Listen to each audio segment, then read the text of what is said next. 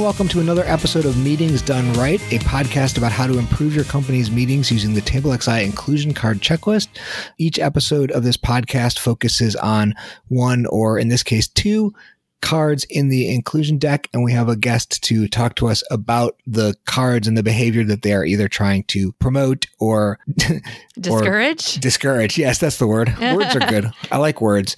In this case, we are talking about two cards. We are talking about the interrupted card, where somebody interrupts you, and not in the good way that Ashley just interrupted me to save my sentence, but in a bad way where you cut somebody off.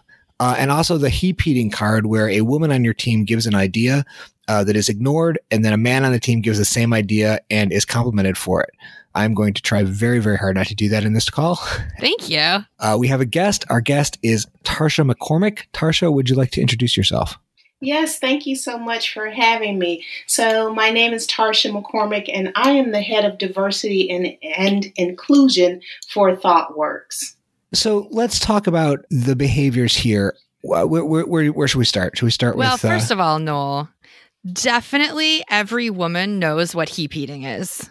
This is one of the things that came to us as part of our crowdfunding of the inclusion cards. And every woman that I've spoken about this with is like, oh, right. No, that's a good one. Tarsha, I'm sure you have a lot of familiarity with heap eating. Definitely.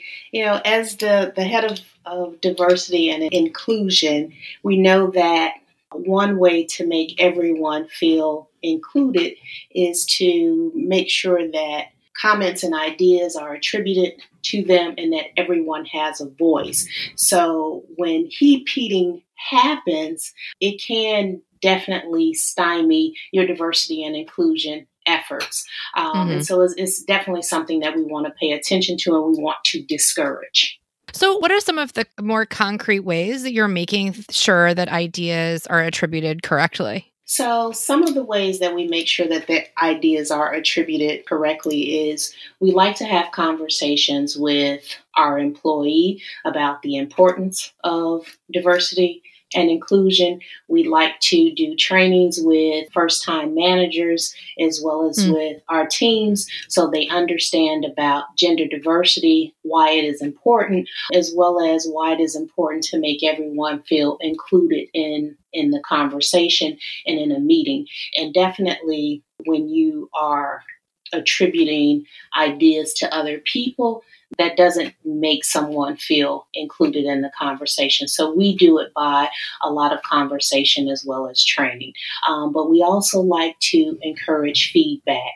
Oftentimes someone may unintentionally attribute an idea to someone else. And if that happens, we encourage people to pull people aside and have that conversation and give them the feedback, but also attribute the comment to the right person in the meeting. I think that is so important. I know there's very little that makes my blood boil in quite the same way. And actually, as I'm just thinking about it here, I'm starting to think of there was a time in college where exactly that happened. I'm mad about it anew, even though that was 2 decades ago. And I really have appreciated in meetings, and this will be my segue to the interrupting card.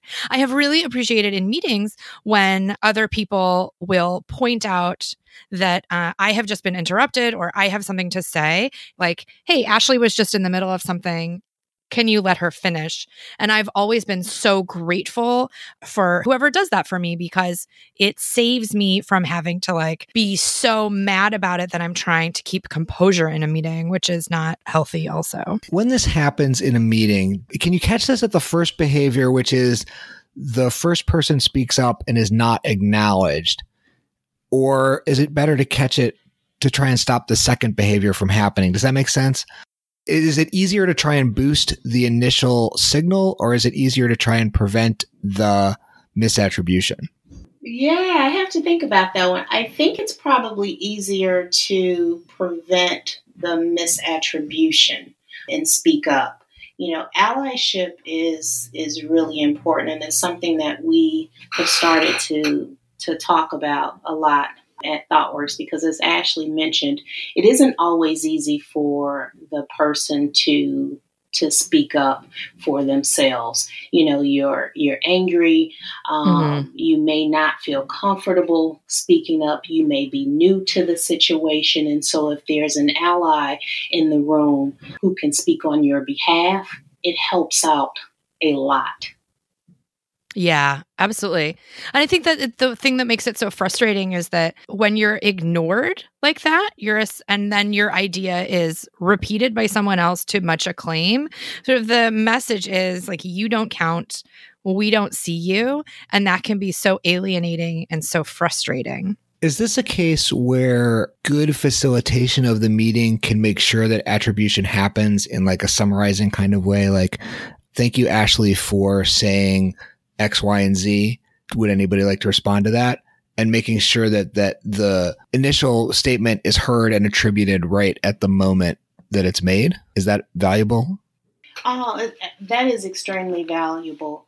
Good facilitation goes a long way. Not only can you summarize when a person makes the comment, but if you find someone else making that same comment, you can respond and say, yes, I agree, that's a fabulous point. As Ashley stated earlier, X, Y, Z.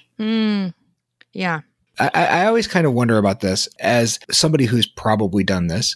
Is the second signal largely a case of not paying attention in the first place, dismissing the initial voice? Is this also something where training your team to listen to everybody can make a difference? Or do you think it's more occasionally or often more malevolent than that? I think it can be a combination of both, but I believe it's more so not hearing the voices in the room, whether it is gender related or someone from underrepresented minority group, or maybe it's a new hire or someone with less experience. Sometimes we tend to discount voices in the room that are different from ours. And, it's unconscious oftentimes. And so I do believe it is about training people to be better listeners, but also training people to give everyone a voice. Right. And I guess this is where this sort of ties in with interruption, as you said before, where paying attention to somebody else or interrupting can also come from a place of not listening to you or dismissing somebody else's comment and assuming that your comment is more important. I say this as somebody who has spent the last several years working on a chronic interruption problem. It's often a combination of just assuming that, of course, your idea is the most important, or just enthusiasm. I guess I would say that there's a sense of, if I don't say this now, I won't get a chance to say this at all. And I think that that's something that a better meeting structure or meeting facilitation can also help mitigate. What do you feel that you can do to prevent people from interrupting other people? So I think part of it is to set some guidelines at the beginning of the meeting, sort of a contract that everyone is going to agree to. So we're going to give everyone a voice. We're going to try not to interrupt each other. But, we're all human, and it is going to happen. And it's not malicious most of the time, right? To your point, people are very passionate, but when it happens, just acknowledge it. I apologize. I didn't allow you to finish your statement. Go ahead. So I have found that setting those ground rules in the beginning has been helpful for a lot of our meetings. I have had a lot of trouble not interrupting people, first of all, because of the enthusiasm, but also, I'm a nice Midwest girl. And so a lot of times when I have conversations with people on the East Coast, for instance, I feel like, man, I can't get a word in edgewise. And in doing what I do, I talk to people from all over the country. And sometimes, like if I'm talking to somebody from New York City in particular, I have to kind of up my get your foot in the door game. So I feel like some of this also is a little regional. And that's one of the reasons that I love that this is being addressed in a way that, interrupting in particular, maybe it's because this one is definitely a fault of mine, but I'm not sure that it's always bad acting. Sometimes it's just over enthusiasm, or we had another guest point out that sometimes it just takes people longer to form an idea and they're more careful about putting it in front of a group. And so they're just more cautious, and allowing space and gaps in time to talk about it is really helpful. So I will definitely say that is me. I am never going to be the most vocal person in the room. I am more quiet by nature. I'm the type of person who needs time to think through all of the information and formulate my opinion, and then share that out with the group. And I think when it comes to women and minorities, they tend to be more cautious in certain groups because you just don't have as much room to get things wrong. And so unless you're in an environment that really encourages and fosters ideas and fosters an environment where it's okay to be wrong and learn from your mistakes, then you really aren't going to have a lot of people readily providing a lot of their thoughts up front when you have a lot of women and underrepresented minorities until they are comfortable with the group. Yeah. I feel like the extent to which an individual meeting tolerates interruptions is very, very microculturally determined, I guess, by the individual meeting and the individual groups of people in it. That different groups of people behave in different ways. And I think that this is a case where somebody who comes in potentially to a meeting with a lot of privilege can play a large role in setting a tone. This is actually something, this is a thought worker thing. This is something that I've seen attributed to Martin Fowler, but I don't know whether that's true or not, that he would just raise his hand in a meeting and wait for the meeting to acknowledge him. And that over the course of time, that set a tone where other people started to do that. And you got a less interrupty, more meeting with people more able to state their entire thoughts. So that's something where, like, I think every individual meeting is a chance to do this right and a chance to do it again in a way that some of these other things I think are a little bit more company determined. I would agree with that.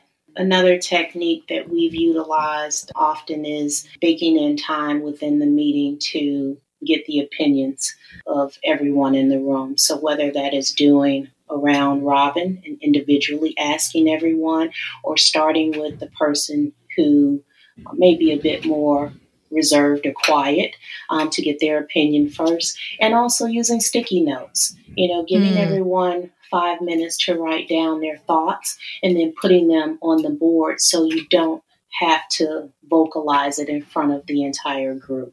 Awesome. Yeah, one thing that we do in retrospective sometimes is when we are asking people for feedback is we deliberately start with the most junior person in the room to make sure that their concerns get heard and not drowned out by other people's, the things that other people want to talk about. Yeah, that's a great one as well. Tarsha, particularly as it pertains to remote workers, what are some tips you have for making meetings really efficient and inclusive? So for remote workers, we like to utilize video. We want everyone on video. That helps a lot to be able to see each other's faces and stay engaged. So that's a really big element that we try to use. Also, there are, depending on what team you're on, there are daily or weekly stand-ups. So the team is always connecting with each other. So you want to make sure that the remote worker feels like they're co-located with you as much as possible. Tarsha, one thing we're asking everybody to contribute is we're asking people to share one of their best or one of their worst meeting experiences. Do you have a story that you would like to share with us? I do. I'd like to share a story about my worst meeting, and I like to refer to it as the pineapple meeting. And so to protect the innocent and the guilty, I won't name the team that I was working with. But several years ago, I was invited to attend a meeting where a colleague had been asked to facilitate a team meeting by their manager.